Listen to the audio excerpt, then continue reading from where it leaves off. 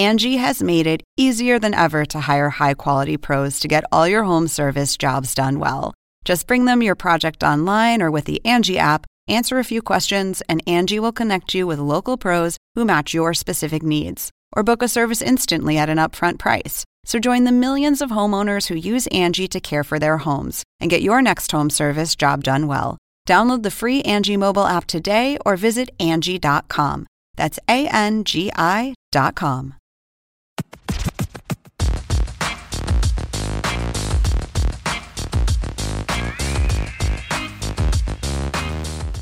Nothing like the Hang Time Podcast coming at you live from headquarters here in Atlanta. My main man, Lang Whitaker, in New York. Yo. Back in New York. What's up, kid? Nothing, man. I've been gone for 9 days living out of my suitcase, and that's always the best is when you've been traveling for a while and you can actually unpack the suitcase. You know, like even when I've been on the road the last week or whatever, I was only in places for 2 or 3 days at a time, so never really got to dig around in the bottom of the bag and find things until today. Right.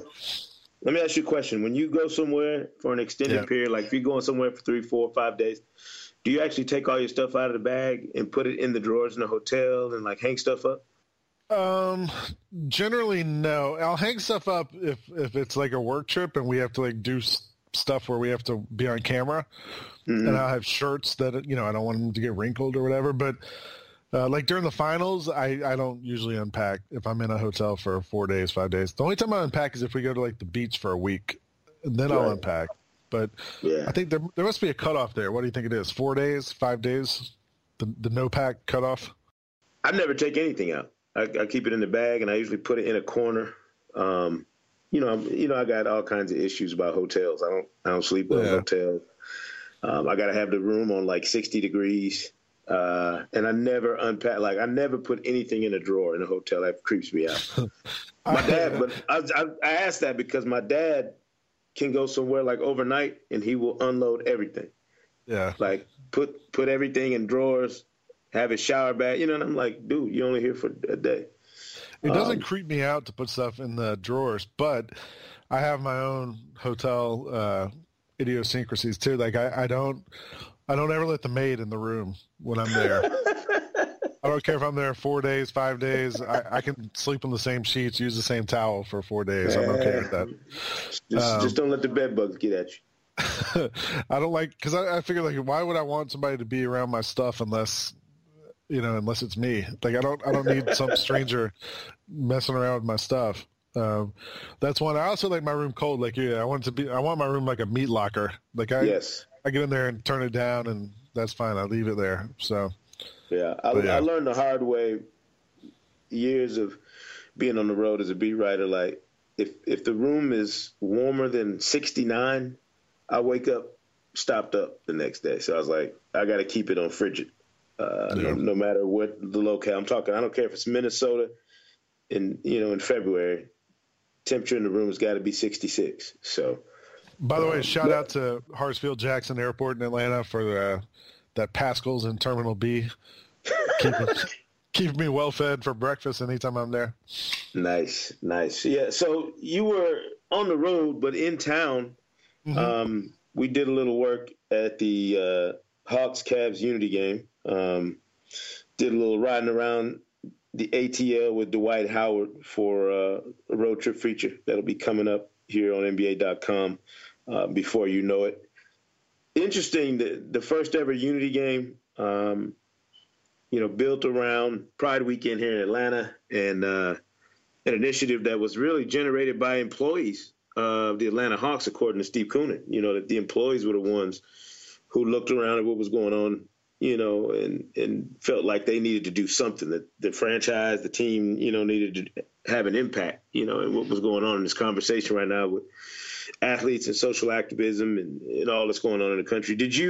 I came away from it feeling like they did it the right way. It wasn't overbearing, but they made the point, and having both teams involved, and when you listen to what they had to say about it, made me feel good about the way the NBA is handling all of this. Yeah, I mean, to be honest, when I first heard about it, I was worried that it would be heavy-handed and it would be over the top and they would make too much of it. And I think they handled it perfectly. I loved like all the employees wearing the Unity T-shirts and the ushers, and everyone up and down had those on, and then the different ways they celebrated it, from like the halftime presentation to the pregame. The video they showed was really well done, well produced, and the players all seemed very well versed in it. And it wasn't like the players just showed up and it was another night they had to do something and wear a T-shirt. The players were willing to talk about it and had their own thoughts and ideas about it. And like you, I think it was all really well put together. And credit to the Hawks and the Cavs for taking part in that. Yeah, and I've been banging on this drum since really before the ESPYs. It just seems like this is a moment in time we'll look back at all of these different professional athletes stepping up, speaking out, kneeling, whatever action they take. But like this has been a summer of awakening to me. We talked about it with David Aldridge a couple podcasts ago.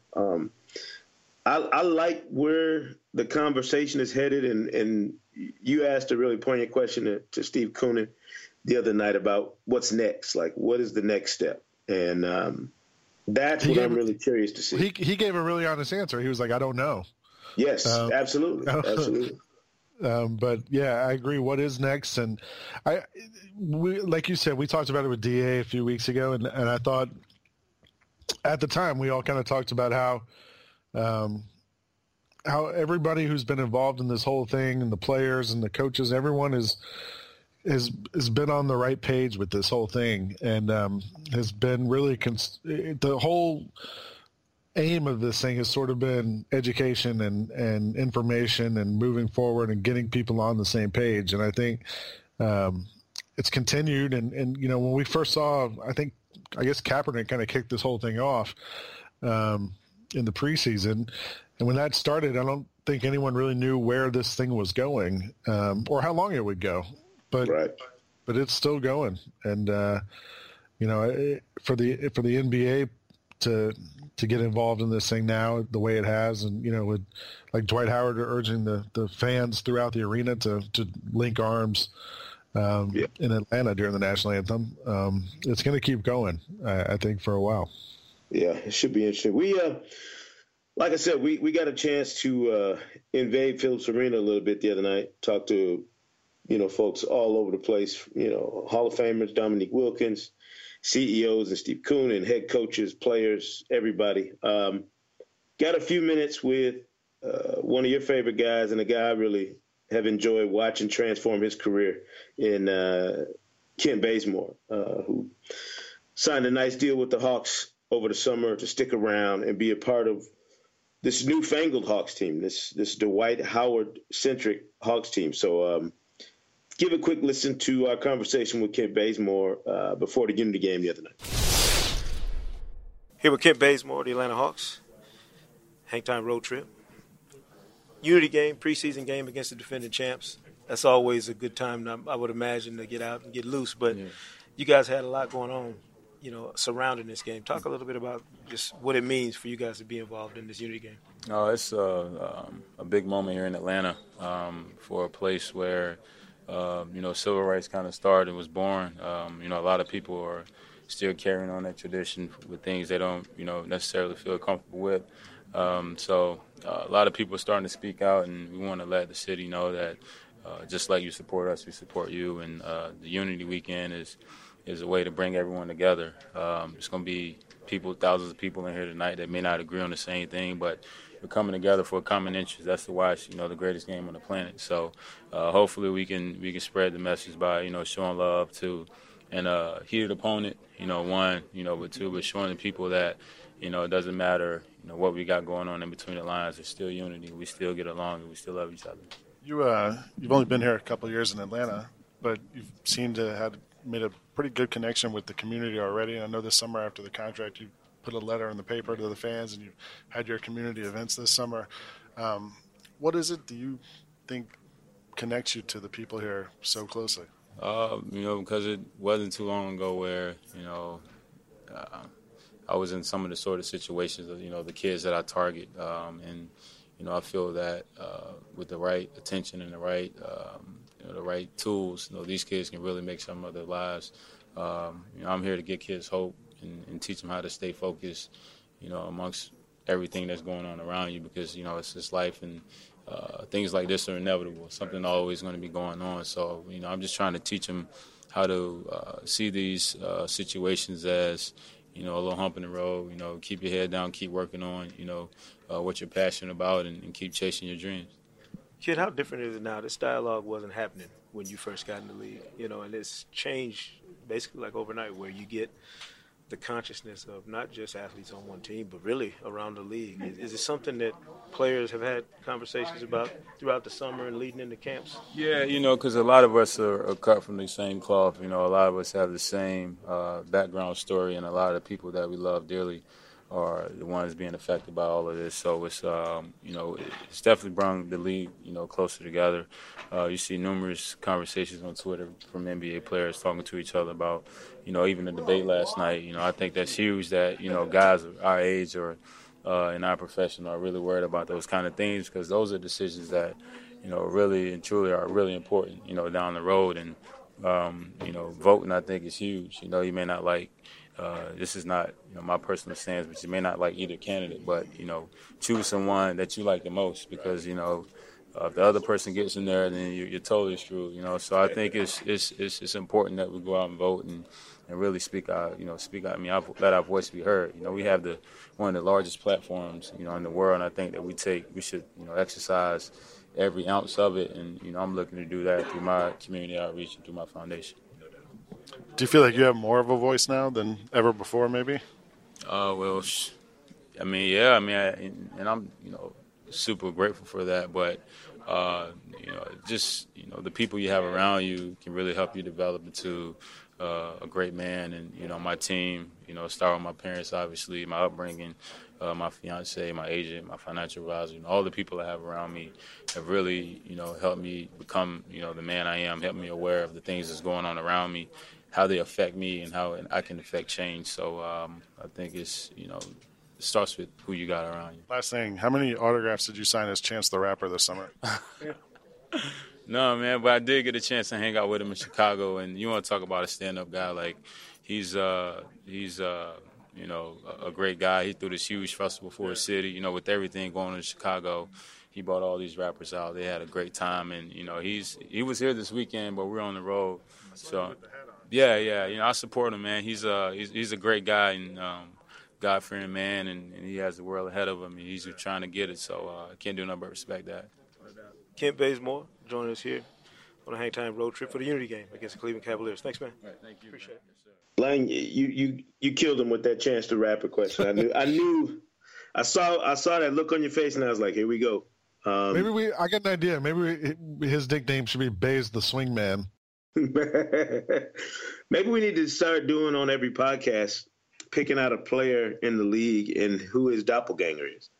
Well, I actually have a long text message conversation with Nick Collison from the Thunder about this. Because when I come up with him a lot of times, and I'll run him by Nick to see what he thinks, because he's played against these guys and seen them up close.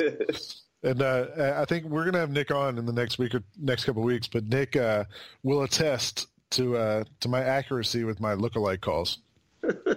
Yeah, well, let's hope it doesn't get us in any trouble at some point throughout this season. One thing about Baze, I wish I'd brought up. I can't believe we forgot to bring it up. Was the Baze gaze, which he became known for last season. The look he would do during the post game interviews, right, when he kind of video bomb guys. I came up with the term Baze gaze. That was me on Twitter one night after the game. I should have, because I tweeted it out there, and about 2 hours later, it was on SportsCenter on a graphic. It was too late. By then, it took off, and it went all over the place. If there was one thing I wish I could have gotten royalties for, it's that. I should have trademarked the Baze gaze. He's got enough money now. He doesn't need to gaze anymore. He can stop the photo bomb. He's good to go. I guess so. He can relax. There isn't any better sign that the NBA season is upon us, Lang, than the preseason injury list of guys who go down with bumps, bruises, nicks, and all sorts of different ailments. A guy whose name you don't want to see on that list, of course, is Anthony Davis, New Orleans Pelicans star, out again with. But it seems like he's on it all the time. Sprained ankle. I know. And John Schumann had a great tweet about this. He listed all of the injuries. Just the number is 68 total in terms of games missed due to these injuries, dating back to the 2012-13 season. But like Schumann's tweet said, it's just the variety of different issues he's had that sticks out. And the Pelicans don't need any more injury or player absence issues to start the season with, Drew Holiday being out to take care of his wife and his newborn. What do you make of AD's latest issue? And what do you make of AD being one of those guys who's basically known now, as talented as he is, he's got the rep of being a fragile dude? The one thing I would say is if you look at the list, and it's an impressive list just because it's so long, and there's so many different things in there, from a concussion to a respiratory infection to a hip strain to a bruised back.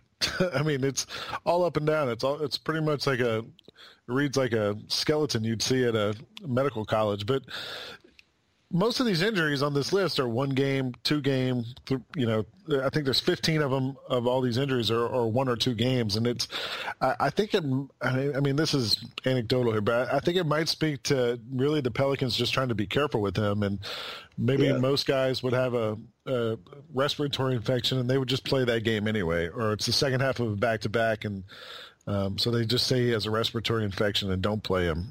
There's games he missed 1 game with a chest contusion. Maybe normally somebody would play that game, and the Pelicans are just trying to be careful and not force him out there. Of all these injuries, 2 of them were more than 10 games, a sore ankle and a sore knee. So, who knows? I wonder if it's, he was a kid who started out high school as a point guard and shot up and became a big man toward the end of his career.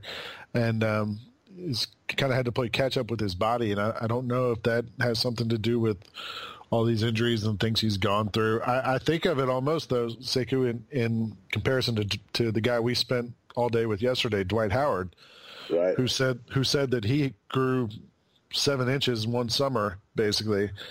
And he was kind of a big man for a long time in high school. Right.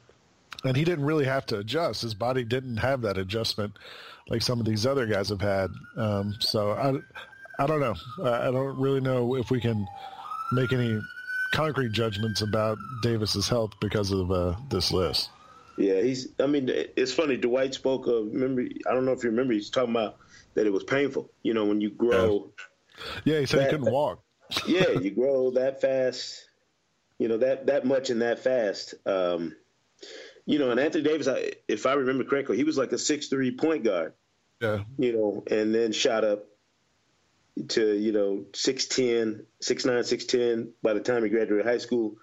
Has probably grown a little bit more since then. And that's a good point. Maybe his body this is his body reacting to the huge gains in growth that he had in such a small amount of time. I don't like labeling him fragile or injury prone based on this litany of injuries, because like you said, a lot of them are things that in another era, you wouldn't have heard about them.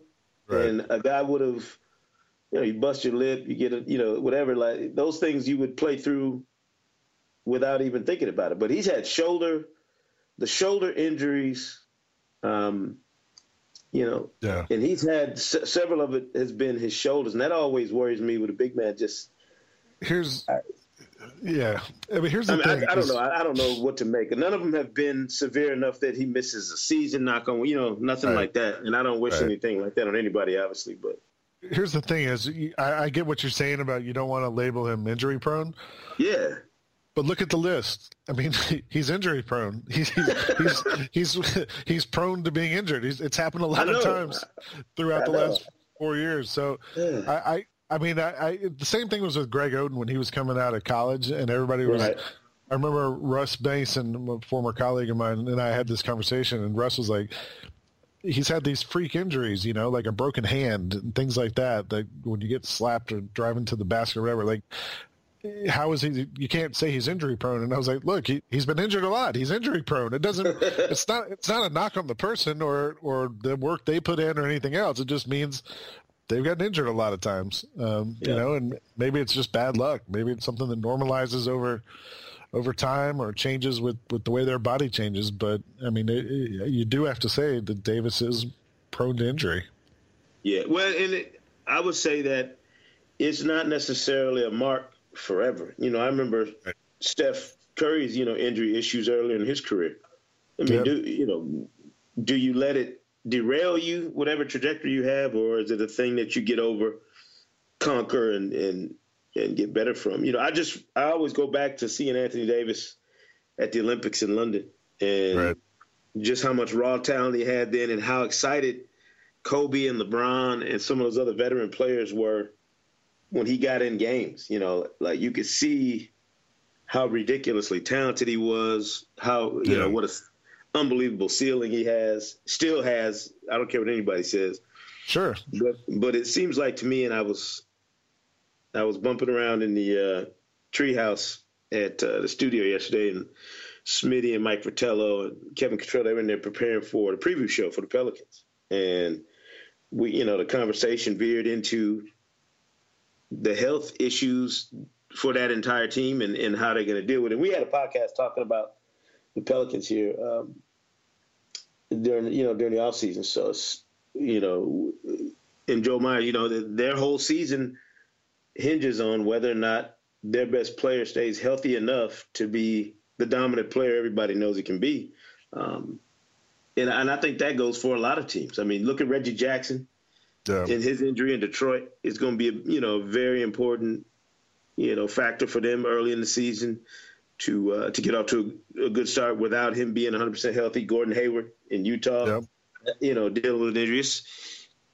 Every year you start, there's going to be guys coming back from or guys dealing with injuries. And when you think about it, how much those injuries, even something that keeps you out 4 to 6 or 6 to 8 weeks, impacts that season and potentially seasons beyond for that team because you didn't have that guy available. So of all these injuries we've talked about, Anthony Davis, Reggie Jackson, Gordon Hayward, which of these teams do you think is best equipped to kind of withstand it or weather the storm until those guys get back? I think Utah has probably the best, depth at that spot. You signed Joe Johnson in the offseason, so you have a guy who could easily fill that role that Gordon Hayward would play for that team right away. A veteran player, a guy who's known, to be able to score and do some different things. Now, he's not the Joe Johnson he was at the peak of his career. Obviously, he's been in the league so long. But for a short-term solution, I think he gives Utah the best chance to weather that storm. I think Reggie Jackson, as important as he is to Detroit, it's just really hard. I don't care even if you have a quality backup, obviously. That they have in the Smith. It still makes it tough. Because you want your chemistry to be right. You got to have your quarterback of your team in sync with the other players. So there's going to be an adjustment period when Reggie Jackson does come back. Of those three guys, I think Reggie Jackson plays the biggest offensive role. You could argue Anthony Davis is more important to New Orleans, but everything goes through Reggie Jackson in Detroit, right, on every possession. And without him out there, I think that's going to be really tough for them to figure out how to deal with it. The other thing I was thinking is you're talking about Steph Curry used to have those injury issues, and they kind of figured out a plan to combat that, and it seems to have been able to get over that. Medicine has changed so much in the last decade, 2 decades, and the way people are treated and get better and all that. And I thought about what Dwight was saying yesterday when we were with him at shout out to Mrs. Winters on the Campbellton Road. But the thing about Dwight said about how, he's the old man on the Hawks now. He's 30. he's 30 years old, and he's in his 13th season, and he's been around the block. And there was all this time a couple of years there where there's all this worry about Dwight and his health and how he was doing and all that. And he says he's fine, and he looked pretty good when we saw him the other night. He's not the explosive guy he was with the Magic, but he looks sturdy to me. I mean, his arms are the size of my head, sitting there next to him at lunch yesterday. Yeah, I don't think we have to belabor the point. It's injuries are going to be a factor forever in sport. I don't care what sport it is. That's going to be. It's how you manage them, survive them, overcome them, whatever that really speaks to the issue. And I think, like I said, I'll be interested to see this. I feel like Anthony Davis has to have a kind of redemptive season. He should have been on the Olympic team, obviously. He didn't get a chance to take part in that due to injury. So I feel like he's got some, not that there's pressure on him to do it, but he's got some making up to do. He's got time to make up for, to get back to the status that I think everybody felt this time last year. Remember, we were talking about him in the conversation for MVP. Coming off a playoff season, everything, and all of that got washed away for the Pelicans last year. So it'll be interesting to see just to watch them. But shout out to John Schumann, the only guy I know who would put a chart together and detail all those injuries. He's still, I mean, and for what it's worth, Davis still averaged 24 and 10 and 2 blocks a game last year. I'm not saying he bottomed out or anything. Team had a rougher season than people expected, I think. He still made a play last year in a game. I think it was against the Hawks. I can't remember. I saw somebody. He was 1-on-1 against a point guard. He was defending a point guard at the free throw line on a clear out.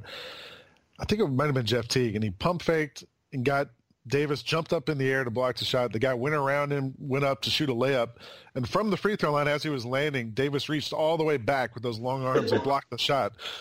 It was one of the most incredible plays I've seen in the last couple of years. And that is always stuck in my mind. Like, he has the ability physically to do things I don't know that anyone else has ever been able to do.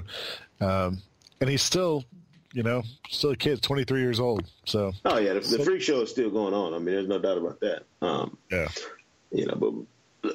in other NBA news from around the other side of the world, our man Fran Blineberry. Blineberry. Sorry, Fran. You've been saying his name wrong for 5 years now. Well, hey, it's payback for 40 years of people jacking my name up.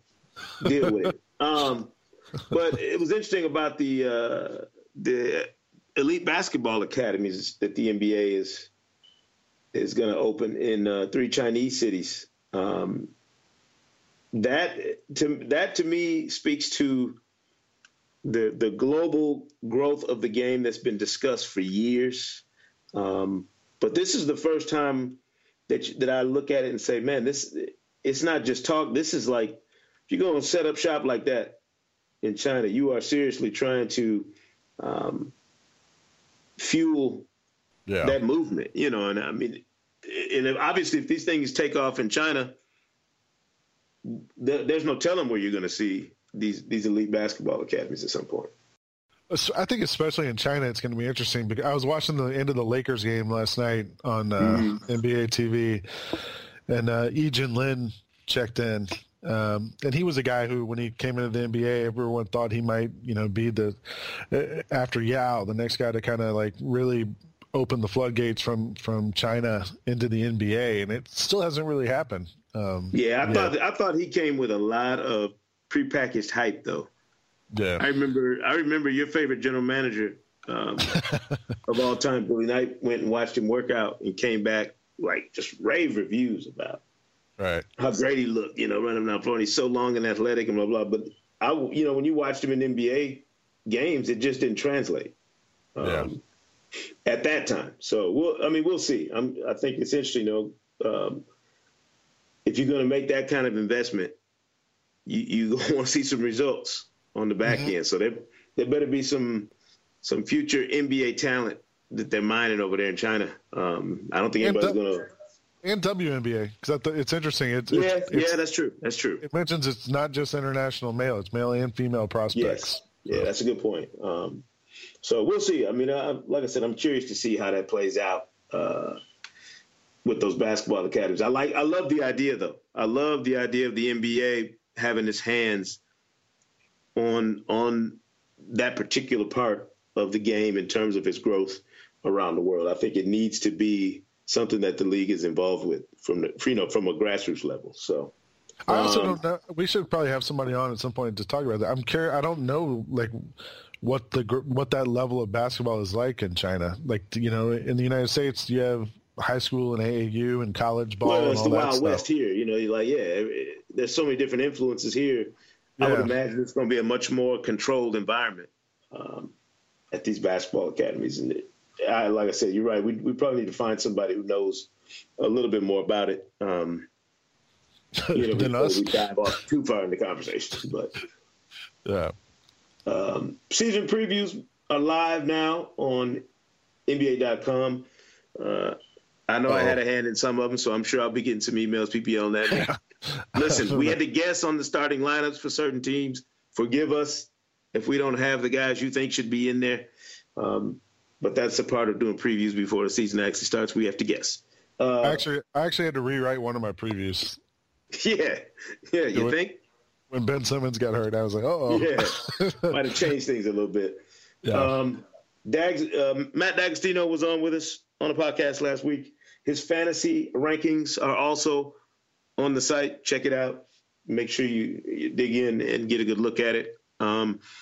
We will have our time spent with Dwight Howard up live on NBA.com sometime at the end of this week, and we'll make sure to tweet it out and make sure you get a look at that as well. It's a good time. Different part of Dwight's personality that I haven't seen before. In the time we spent with him, I think people will be really interested to see how much he's changed over the years, but still kept that personality that Dwight became known for. We talked to him about that.